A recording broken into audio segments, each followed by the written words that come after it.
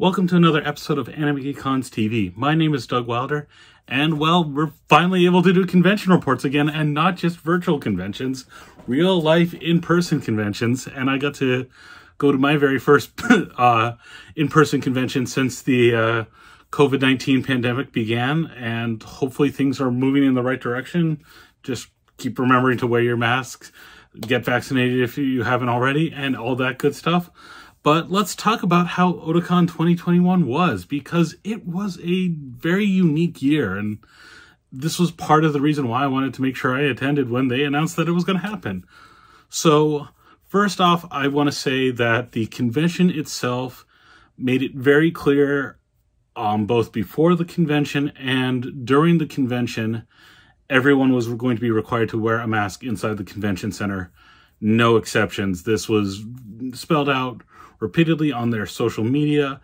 You saw signs for it everywhere, including their little crab mascot that they use sometimes, having a mask and stuff like that. And you even saw a lot of cosplayers take this as an opportunity to make a mask that actually matched their costume and make it really clever. So cosplayers took it as a good opportunity. And for the most part, I never really saw anybody disobeying it. Everyone from staff to vendors to panelists, I'll get to panelists actually in a second, and just regular attendees, everyone was following the policy really nicely. So there were some people that as soon as they stepped outside were taking it, but I mean, hey, they were keeping it on inside. That's really good. I think that's a fantastic thing. So mentioning to the panelists, I did not run one of my own panels. I was a guest on a friend's panel, and the staff went kind of back and forth. First, they said, if you're presenting, you can take the mask off because you're 6 feet away. You're not going to be too close to other people. Then they said, nope, everyone has to wear the mask regardless. And then they went back to, well, you're 6 feet away, it's fine. And as it turned out, every panel I went to, everyone was wearing their mask pretty much for the entire presentation, which I think as panelists, that's a really good example to set, show the good behavior and things like that. And I think, just smart, safe decision too. So one of our questions that we got about Otakon was from someone on Twitter. I'm hoping I'm not butchering the name. Lacuna Craft asked how the crowding felt. And one of the things I will say about Otakon this year is compared to previous years at the Walter Washington Convention Center, and this is still compared to the old site at the Baltimore Convention Center. It's only been a couple years. It's still kind of the newer site. It's a little harder to judge, but I would say I heard a couple people throw around the number of, it feels like it's about 70% what it would be in a normal year. And I think that's a pretty good estimate. They have set up their official numbers and things like that. But because of the move to DC and everything and the pandemic, it's really hard to judge how successful of a year it was attendance-wise. So a little hard there. The other thing that was very visible to me right off the bat, and just in little kind of unique ways, were you could see that Otakon, if you kind of looked under the surface, was definitely trying to cut some of their costs. And we saw previously that they had put out the call for donations, asking for some financial help and things like that.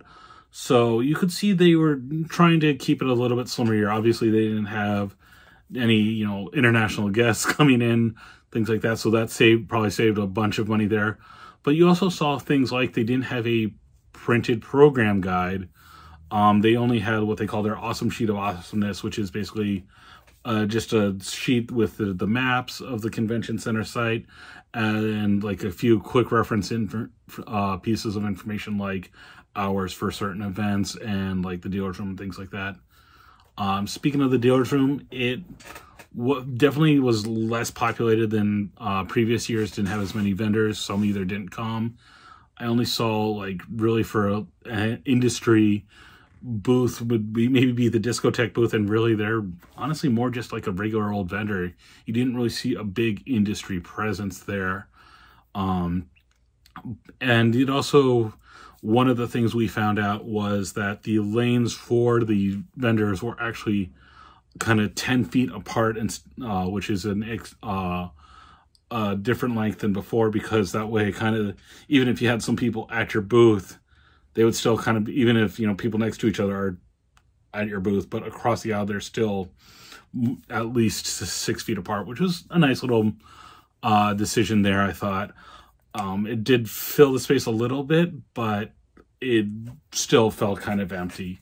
One of the things that I did find really strange was there's this one company that I know is at least at a lot of East Coast conventions. I'm not sure how far in America they are, is Wild Bill's Soda, which is a company that sells like metal mugs. I actually have kind of one of my older ones right here that I've used previously, got at a previous Otakon. And they have a program where you buy the mug and then either you get unlimited soda refills that weekend, or you just pay a daily price to get free refills for that day. And it's, you know, it's not a bad model. However, everyone's there pulling the taps, refilling their own soda and everything like that. And I know they have a little bit of a rinse station, but I still, personally, with the pandemic still not fully behind us, I really feel like that was a bad choice. And I understand you want a vendor there, and as a vendor who's built on catering to events like this, you need to make money. I think it was a bad decision. If I'd walked by and they had said, oh, well, we have a limited edition Otakon 2021 mug, you know, only available this year, we're selling it now, I may have bought one just to kind of support a vendor that is good, even though I wasn't going to get any drinks from them. But I didn't hear anything about that. And again, back to the cost-cutting measures, even Otakon's merchandise booth, the only kind of new merch they had were Otakon branded masks, which sold out very quickly. And they didn't have any new year branded merchandise this year. Again, I think just because they didn't know how many people were going to come, and if you got to cut costs, that's one way to do it.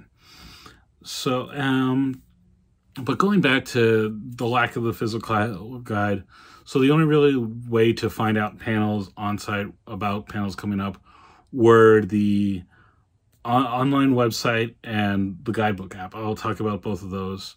So first off, the online schedule on the website, it was a really weird model that you had to check by room by day. So you could only see, like, say, what is going on panel room 1 on Saturday, and you'd click on it and that's all you could see.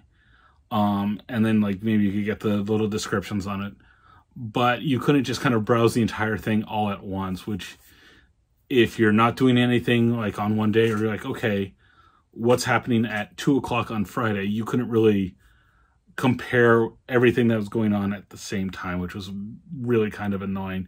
If you have the guidebook app on your phone, which generally we love the guidebook here at AnimeCons TV, the app works really well. It's a great way to kind of make your own schedule, things like that. I promise we're not getting any money from Guidebook. I like them. But the thing about I noticed in the Guidebook app is it didn't have some of the usual features that you could do, like rate the quality of a panel, like say, oh, I thought this was a 5-star panel, or oh, this was a really bad panel, it's only 1 star. It also didn't list the presenter names in the app, and I don't know if that was just something Otakon forgot to do or they chose not to do, but it's one of those things that I sometimes look to just kind of browse and see, oh, well, what's this panel about? You know, what this name? Oh, this is presented by so-and-so. I really like when they do panels. I want to make sure I go to it now that I know they're presenting it. And so not to have those presenter names was a little strange. The last little cost-cutting measure I'll mention is you could tell they didn't have as much programming space. Like there was basically nothing in the Marriott Marquis Hotel, which is connected to the convention center, aside from photo shoot rooms. Like they had 2 rooms divided by air walls that you could walk between for different photo shoots that people scheduled through the conventions. There was these were just empty rooms, no setting, anything. This was just a spot to take pictures and easy to meet up, and that was it. Going back to the masks for a moment, this was one of the cooler groups I saw. There was a bunch of Gundam Seed cosplayers. They had a group of people from the Archangel crew and they all had matching masks for the Gundam from that series.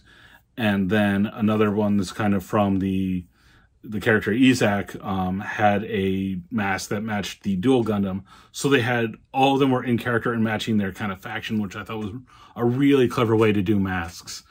But again, going back to the programming space, there wasn't a very big room for seated screening stuff for anything. Like, they had a room called the AMV Theater, and they had to run a couple of panels in there. But I actually went there for the AMV contest. It was the first time in a while. I did not have anything scheduled during that time. On Friday, I was like, oh, good, I'm going to check out the AMVs. I love seeing them when I can get to the contest, because I usually walk away with at least 1 or 2 new shows that I see a AMV about. Oh, it's like, oh, I know nothing about it, but now that I saw that AMV, I want to check it out. And that was really cool to be able to do.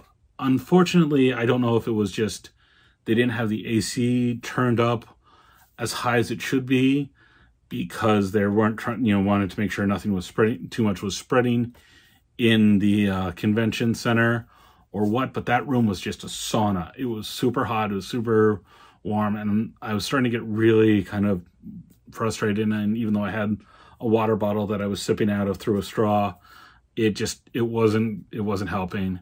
And that, combined with the fact that I was towards the back of the room, and I just got unlucky with a lot of people, probably because they got hot, deciding, oh, I'm not going to stay for the rest of the music videos, getting up and leaving and walking in front of me, which was already kind of an annoying interruption. However, Otakon staff was trying to get people seated into empty seats, so they weren't standing in the back or waiting in line outside to come see the contest. But because my row was so close to the back, whenever a seat opened up, it felt like every 30 seconds a staffer was sending more people in front of me to sit down, and then these people, half the time, these people would stay for a couple minutes and be like, oh, you know what, I don't want to stay. And I'd get interrupted again, and the process would repeat itself. And I tried to talk to the staffer the last time they did, say, hey, can you wait till the end of the song? Or, hey, can you pick another spot? Like, look for other places where people are leaving. And I just kind of got a shrug from the staffer. And I was maybe a quarter way through the AMV contest screening when I finally decided, you know what, I'm getting too frustrated. I'm hot. I'm angry. I'm going to get upset at someone who's being seated who doesn't even know any better because they're new to the seating, and I'm just going to lose my temper. And so I actually took myself out of it. And I was thinking about it. This is the only time I've ever left an AMV contest because I felt angry. Usually if I've left, it's because I've had another event or another obligation that I have to go to, or I stay through the end. This was the first time I've been going to conventions since 2001. This was the first time I left that room feeling angry. And I hate that I had to do that, but between the heat and everything else, I just couldn't take it. And it was probably the only time for me personally that, with the heat and like not feeling comfortable, that I honestly felt a little concerned about whether or not the safety, the air quality was safe within the convention center. So that's a weird part. But again, that was the only time that it really bothered me. I did check out a couple of panels. One of the panels that they held in that AMV theater as just a regular panel was Evan Minto from Annie Gamers, the Annie Gamers podcast, who we need to get on this show at some point, had a panel called The Art of the Eye Catch, which he talks about, the eye catches between parts of the episodes and things like that. And my feedback there is he had mentioned that it was his first time doing this panel, that he still needs to do some more research and see if he can't find out more information. And it felt like a very, very good first draft. Like, it was a really good panel that if it comes together a bit more and it gets a little more research and find some other pieces that he can mention, either from feedback from people that went to the panel or stuff like that, this could be a really fascinating panel to talk about. So I hope it comes back in another form. It improves, because he's got a great idea there, and I hope he runs with it. So that was one. George Horvath, who some of you guys might know as Land of Obscusion, ran a panel called companies that knew nothing about what anime fan wants. Yes, I know it's not fans. That's part of the panel name. And that was a great one talking about the history of licensing companies in America and some outside of America that just had no clue what they were doing for getting anime licenses and distributing it in America or anywhere really. And just the stories he found and just some of the things, and it's like some of them are like, oh man, I remember when that company did that. And then there's ones that are like, wait, they did what? And it's a really fun panel, definitely worth checking out. Let's see, the last fan panel that I want to mention is, or actually there's two. The first one was History of Hentai in English by Gerald Rothko from the Anime World Order podcast. That was really fun. Of course, it was an 18 plus panel, but again, it was well researched, a lot of neat information, stuff I didn't know, stuff I wish I never had to know, but it's interesting to see all the information that's brought out. And when it's weird being in a panel that's so well researched and talking about, hentai, but it worked and it was really good. And there was another one that I just did on kit bashing, which unfortunately I cannot remember the name of off the top of my head. I apologize. But it was a good workshop one. They had a camera set up for showing the setup. And how they did it was they pre-made their armature, which is just kind of the skeleton of the thing they're creating. And I loved the angle that they went with for showing how approachable it is. You had the one person running the panel talking about how it is like, oh, you do this, and this, and kind of working on his own while he's doing that. And then he had a friend that he brought on that had never done any kit bashing and just kind of listened to the instructions he was giving. And every so often it's like, hey, I forget the name of the person. I apologize, but it's like, hey, Bob, how you doing on what you're building for the first time? And they'd cut over to him and show him how he's doing it. So it's like, okay, look, this is a person, here's what the veteran's doing, but look, this person is doing it for the first time right now, following the directions we give, and look at the stuff he's making. And as someone who has never done any kit bashing but likes building model kits, having that, hey, look, you can do this right away, just starting today, was really cool. And like, it was a nice confidence boost of like, hey, even I can do this, which that's something you want in a workshop. You want people to feel like this is something I can do too, and that it doesn't take that much. The two industry panels I went to was Denpa, the manga publisher, which they announced a few new things, showed a couple new things. But one of the things they talked about, some of the licenses, is that they got the original plates, like the big original pieces for the prints of the manga in Japan, and they're going in, restoring them and stuff like that. And I absolutely love it when companies aren't just in an industry panel, rah, look what we got, hey, isn't this cool? There's a time and a place for that, and believe me, I'm going to get to that. But I like seeing the nuts and bolts and talking about it a little more. And that was a good one because I hadn't heard much of that from a manga standpoint before. And I would really like to see more companies take the approach of how to create a regional release, and especially if it's like a remastered or something like that, talk about that process, like turn that into a panel, get people like that work hard at adjusting and updating and things like that. I think there's a great panel in there. Friends that I know that are in the industry, if you're watching, or if someone told you about this episode, yes, please make that a panel. I think you've got a lot of potential there, and I think a lot of people would really enjoy that. Speaking of licensors that talk about the nuts and bolts and their misadventures of creating stuff, the other one I went to was the Discotek Media panel, which I'm a huge fan of the work they do. They do a lot of neat releases. They talked about all the stuff that they've got for their Project A-ko Blu-ray release, which is insane, and all the hard work and everything they did that. And then they talk about Ronin Warriors, or the Japanese name Samurai Troopers, how they had to go for they're going to do a Blu-ray release of it, and all the things they had to do, because apparently in the English Ronin Warriors release, they changed the speeds in a bunch of random places to make it fit in the American TV block and all this weird stuff, and how they went back and adjusted those speeds so the Japanese version and the English version match up, and just like, you know, here's all of a sudden, oh, we've got it all fixed, and now here's 400 gigabytes on the computer I was working at just for this show, and it's just crazy stuff like that. And of course, that was a lot of neat stuff. And we've had Mike Toole, who on this podcast before, and he works for Discotek. And one of the things I love about the panel that he does is he keeps it running. He keeps them moving, keeps talking about it. He gets a few points about what they're working on, but then it's like, you know what? All right, we got to keep rolling along and stuff like that. And it's, those of you who've been to the Discotek panel before, you know, it's a very positive one. Like, you feel really good about all the stuff they're doing.